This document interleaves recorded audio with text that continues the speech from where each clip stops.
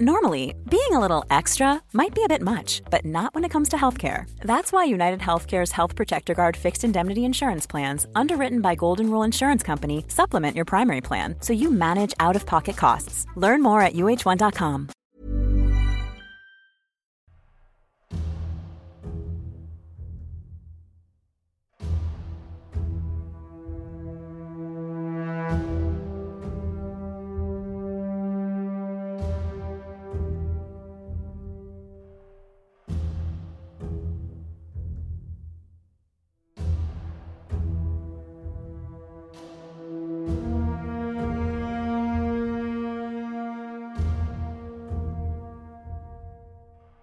In the Old Town Square in Prague, capital of the Czech Republic, is situated an impressive stone memorial.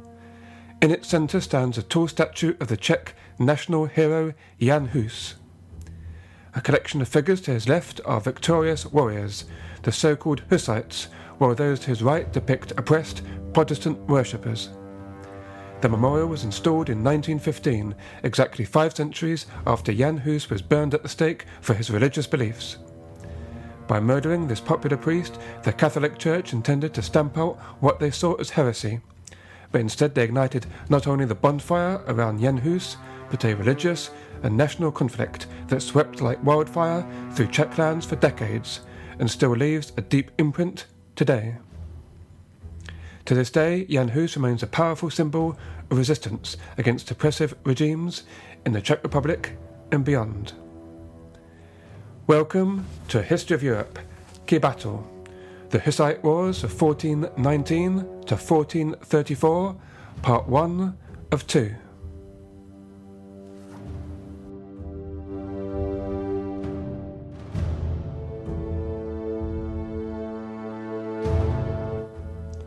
The modern-day nation of the Czech Republic lies in Central Europe, bordered by Germany to the west, Austria to the south, Slovakia to the east and Poland to the northeast. It is comprised of 3 historical regions: Bohemia, which covers most of the current territory, Moravia in the southeast corner, and a small section of historical Silesia in the northeast, bordering on Poland. The Czech countryside has a variety of landscapes, including large tracts of forest and highlands, where there are located the source of some of the continent's major rivers, such as the Elbe, Oder and Morava. The longest river within the country, and hence considered the national river, is the Vltava, which runs southeast along the Bohemian forest and then north across Bohemia, through the cities of Český Krumlov, Český Budějovice and Prague, before merging with the Elbe. The earliest known settlers in the Czech lands, according to archaeology and ancient Roman sources, were a Celtic tribe called the Boii, from where the name Bohemia comes from. They are known to have inhabited the area since at least the 5th century BC. From the 1st century AD, there were reports of Germanic tribes there, such as the Marcomanni and the Lombards, some of whom migrated westwards in the 5th century. In the 6th and 7th century arrived waves of Slavs coming from the south. They in turn were subject to repeated incursions from a tribe called the Avars, who had in the meantime settled in the Pannonian Plain, present-day Hungary.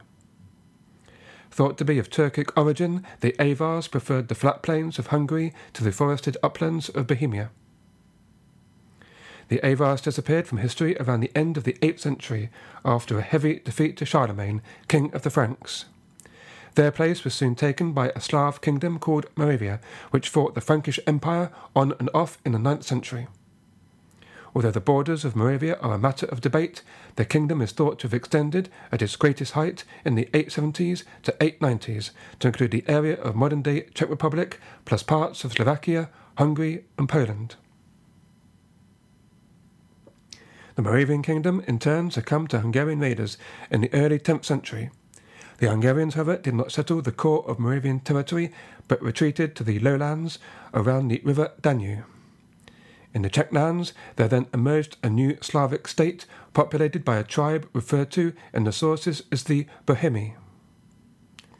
The Slavonic name Češi or Čechovi appeared, according to Petr Čorný and Jiří Pokorný in their book History of the Czech Lands to 2000, as late as the end of the 9th century.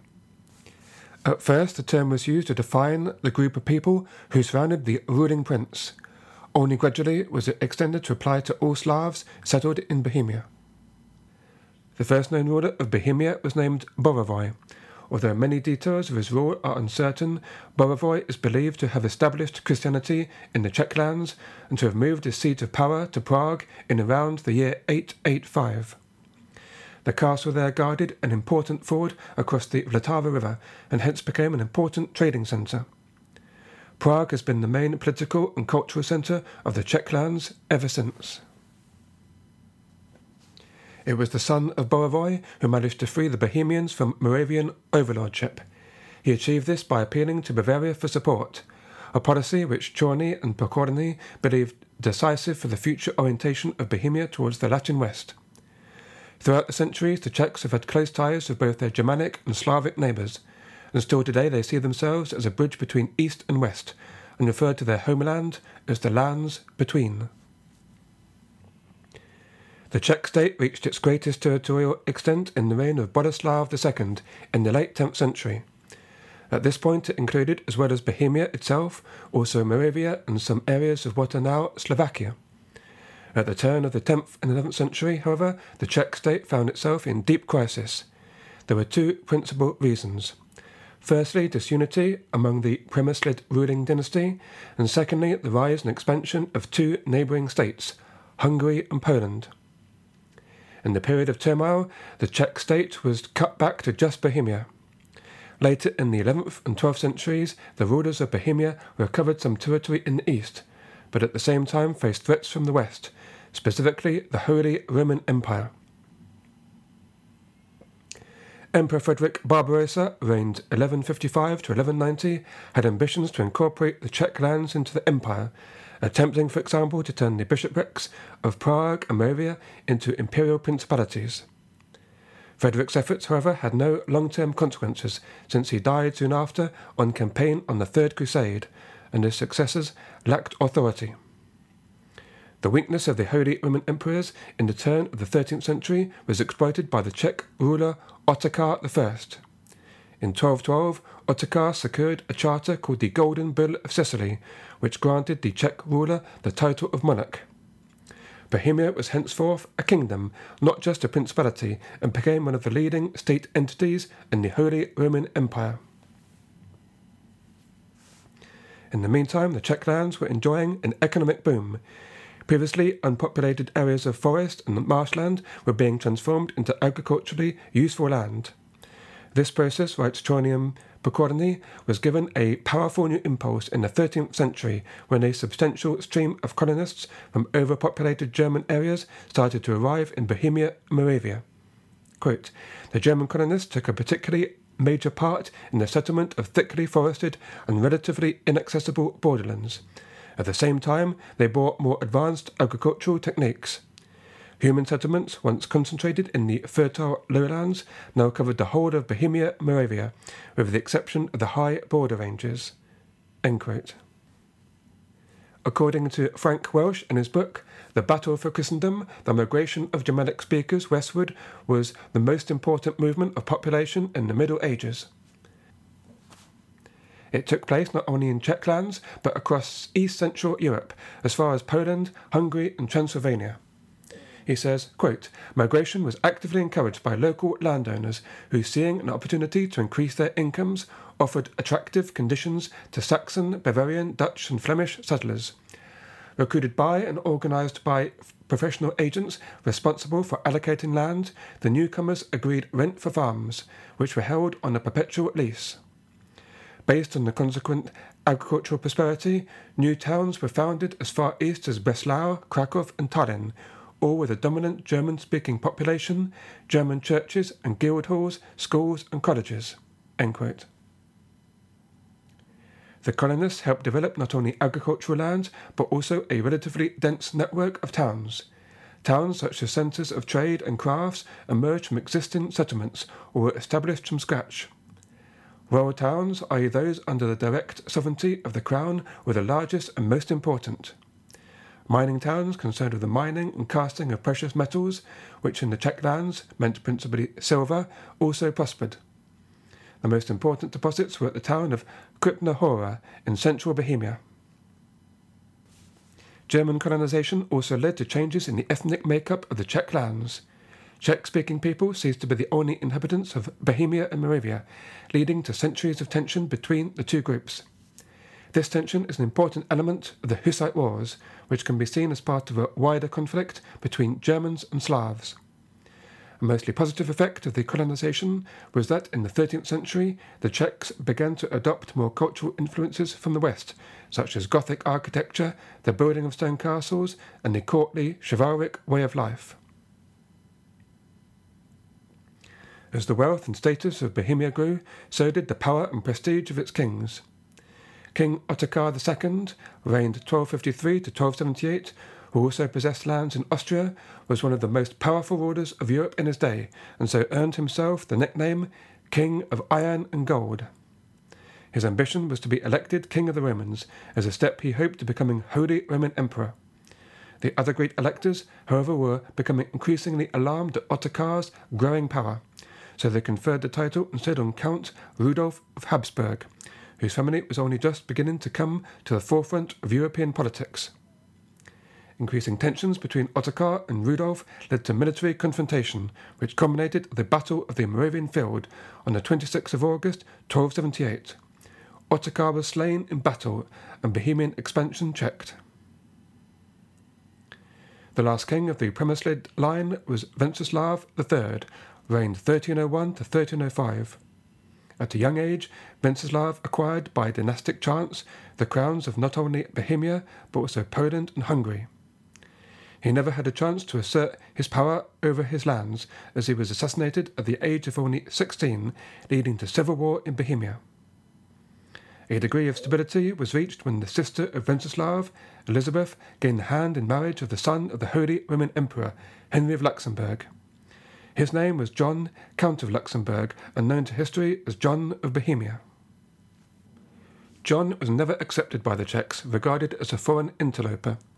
Victor Verne, in his book Warrior of God, Jan Žižka and the Hussite Revolution, sums up the popular image of John. Quote, temperamentally unsuited for statecraft, he spent little time or energy on his kingdom, preferring to gallivant around Europe, fighting in various crusades and wars. End quote. The French historian Victor L. Tapier has a similar opinion, that John was interested in Bohemia only insofar as that country's resources would enable him to indulge in adventures elsewhere. In 1336 he lost his eyesight from a battle wound inflicted crusading in Lithuania, and so is also known to history as John the Blind. This, however, in no way tempered his enthusiasm for foreign wars, and the next year he sided with King Philip VI of France at the outbreak of the 100 Years' War. We have met John previously in the podcast when he was slain at the Battle of Crécy, 1346. He met his end on a foolhardy but courageous charge against the English, earning himself a death worthy of the chivalric hero he was. One of the few Czech warriors to escape the slaughter at Crécy was John's son, who in 1346 not only succeeded his father as King of Bohemia as Charles IV, but was also elected as King of the Romans. His reign from 1346 to 1378 is seen as the golden age of Bohemia. Born Wenceslav, he chose the name Charles, and his confirmation in honour of his uncle, the French King Charles IV, at whose court he resided for 7 years.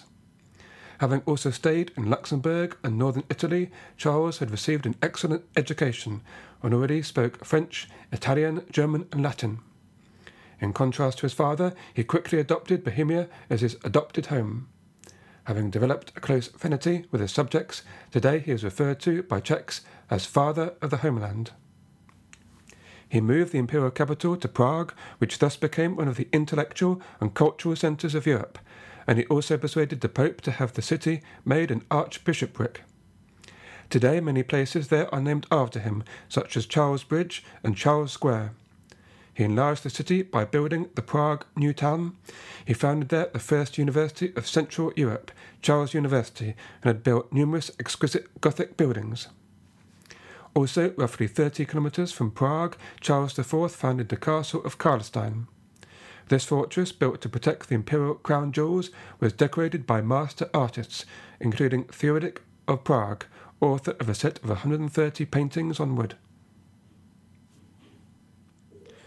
During Charles's reign, the economy flourished, notably in agriculture and mining.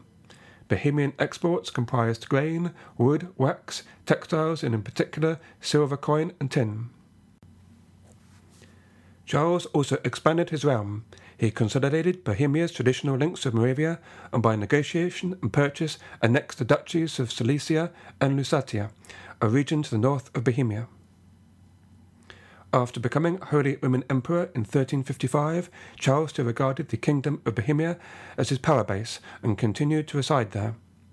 The next year he decreed the famous Golden Bull, which established a constitutional structure for the empire, many aspects of which lasted more than 4 centuries. Among the major changes was that the emperor would be chosen by 7 electors, the archbishops of Mainz, Trier and Cologne, the Duke of Saxony, Margrave of Brandenburg, Count Palatine of the Rhine, and the King of Bohemia. These changes brought some more stability to the empire, as the electors were recognized as sovereign in their own states. No subject would be allowed to appeal to any court outside his sovereign's territory.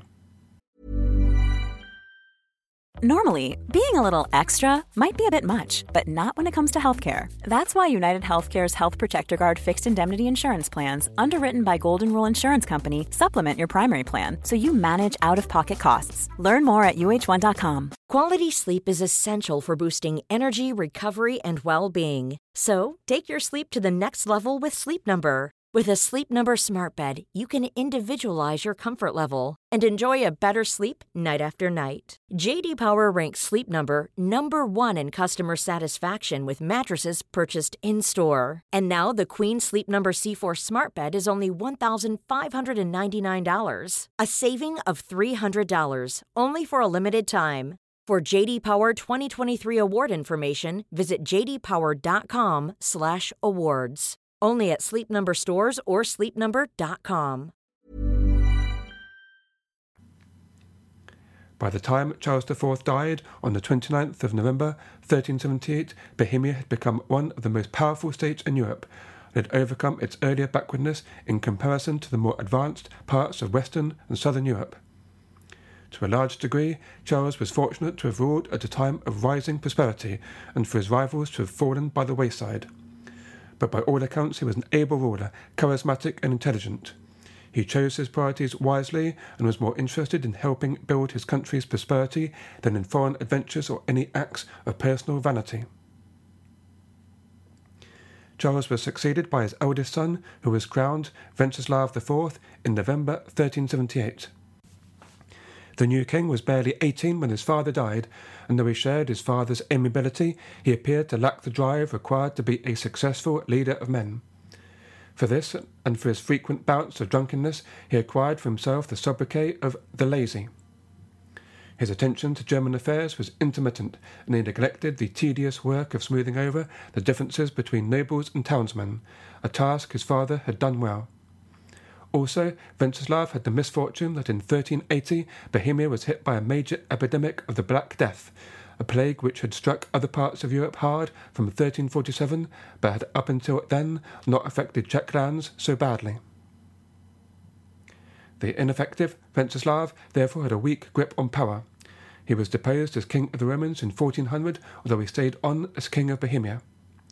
2 times he was even imprisoned for lengthy spells by rebellious nobles. His younger brother, Sigismund, an important figure later in the story, inherited Brandenburg and became a potential threat, though in 1386 he acquired the crown of Hungary, and so for the time being became more interested in affairs to the east. Sigismund had his own problems in Hungary, keeping control of unruly nobles, a situation exacerbated by the disastrous Battle of Nicopolis in 1396. As described in the previous podcast, in this battle Sigismund led a joint Crusader army to a heavy defeat against the Ottomans. The type of political turmoil surrounding the likes of John of Bohemia and Sigismund were a result of a curious contradiction inherent in the medieval age of Central Europe.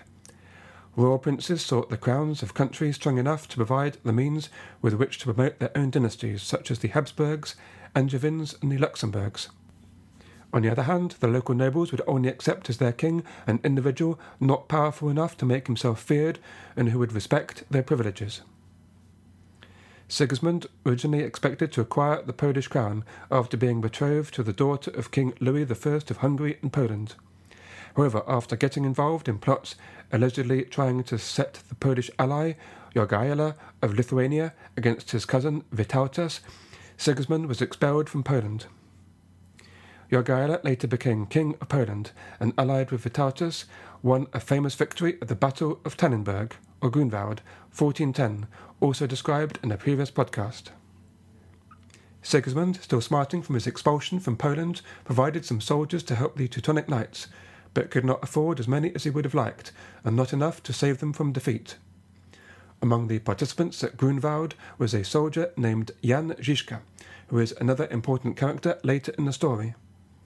Žižka, as a Bohemian, fought for the Poles out of a sense of affinity with his fellow Slavs. In Poland he earned valuable military experience, and when he returned to Prague he was elevated by Wenceslav to a court position as an officer of the Palace Guard. As for Sigismund, he went on to become the most powerful figure in Central Europe.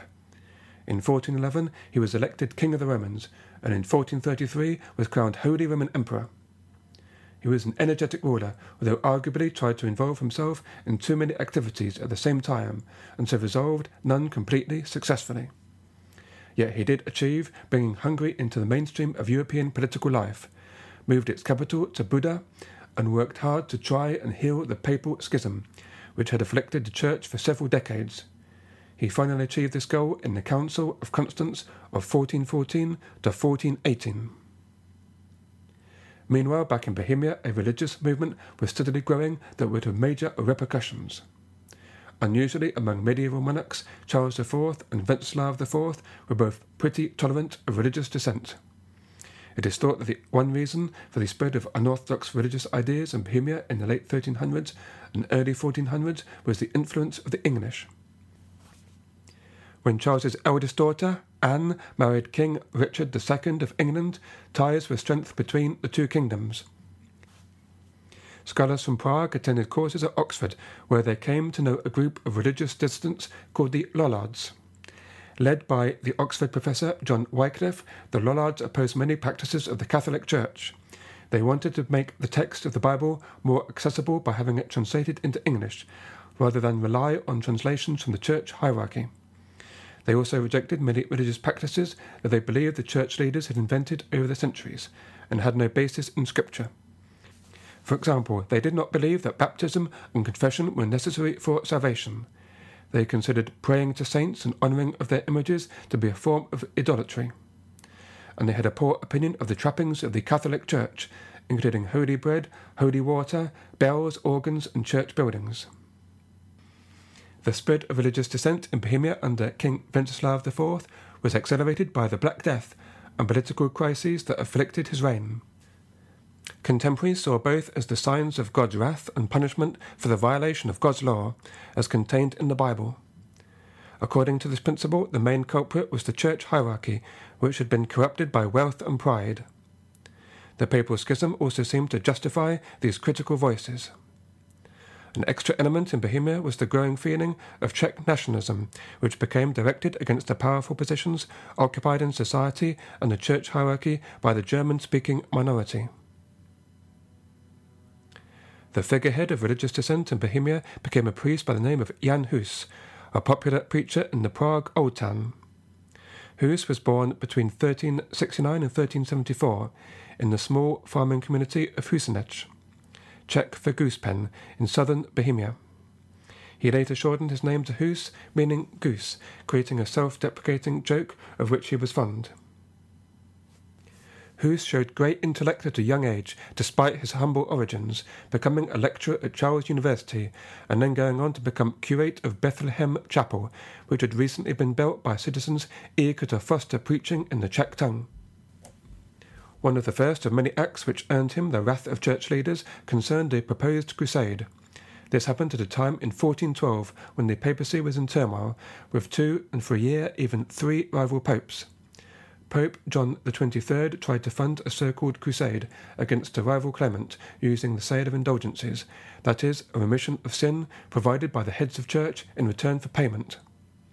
Such blessings had already been used to raise money for dubious causes in the past, but to do so in this questionable war was an absolute outrage to the truly devout. Pope John the 23rd was furious at Hus for his opposition and not only excommunicated him, but demanded the demolition of his church in Prague. In the summer of 1412, Hus went into voluntary exile for 2 years, but continued to attract a large following to his open-air meetings. His outspoken criticism of the misuse of religious authorities appealed especially to those who felt downtrodden by the establishment. In 1414, it appeared as if the church hierarchy may be prepared to come to some kind of compromise, and Jan Hus was invited to present his ideas to a gathering of the church, the Council of Constance, which was due to begin in 1415. The main purpose of the council was to try and end the papal schism, and the matter of Jan Hus was quite low down on the agenda. Sigismund, king of the Romans, and the organizer of the council promised Hus safe conduct. In spite of Sigismund's promise, Hus must have felt a degree of trepidation, aware that most of the members of the church hierarchy despised him. He made his will before setting off in October 1414 to Constance, a town today on the border of Germany and Switzerland. In the beginning, Hus was at liberty within the town, but he continued celebrating Mass and preaching to the people, in violation of restrictions decreed by the church. And after a few weeks, on the 28th of November 1414, his opponents had succeeded in persuading the authorities to imprison him. His situation became worse after the downfall of Pope John the 23rd. Hus was delivered to the Bishop of Constance and brought to his castle, where he remained for 73 days. Separated from his friends, chained day and night, poorly fed and ill. In June 1415 he was put on trial, where extracts from his work were read and witnesses were heard. Hus was asked to renounce his unorthodox views and to publicly recant them, but he refused to do so, saying that this would go against his conscience. Sigismund at first made an effort to protect Hus. On the one hand, he had promised Jan Hus safe passage, but on the other hand, he felt a deep conviction that he had a duty to preserve the unity of the Church. Also, he was preoccupied with several other matters he considered of greater importance than the fate of one troublesome priest, and so in the end did not intervene. On the 6th of July, the trial concluded with Jan Hus being condemned as a heretic, and he was burned at the stake. Hus never intended to try and break apart Bohemia from the Church of Rome. His intention was to encourage reform of the Church, stop abuses of power, and to bring the people closer to the Word of God. Had the political circumstances been different, or a pope been prepared to take up his cause, then it is possible that his beliefs would have been incorporated into the Church. Take, for example, Francis of Assisi, who had at first been seen as a rebel, but went on to become a saint. Alive, Hus had been a moderate man, but dead he became a martyr and a figurehead for resistance. Had he not been murdered and a softer line taken towards rebels, the Bohemians may not have rebelled. Instead, they felt compelled to defend their values, and for that matter, their sense of identity. Their faith had become a source of national pride, something they were willing to take up arms to protect against outside interference. And so began the Hussite Wars of 1419 to 1436, the subject of next week's podcast.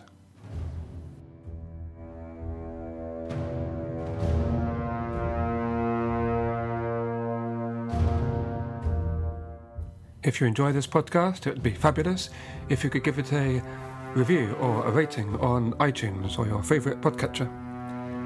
Or perhaps give a like on the podcast Facebook page. It'd also be great if you'd like to sponsor the podcast on patreon.com. You can write to me at carl@historyeurope.net, or you can send me a message on Twitter at HistoryEuropeKB, letters KB for Key Battles. Thank you very much for listening to A History of Europe, Key Battles. I hope you can join me again next week for the Hussite Wars.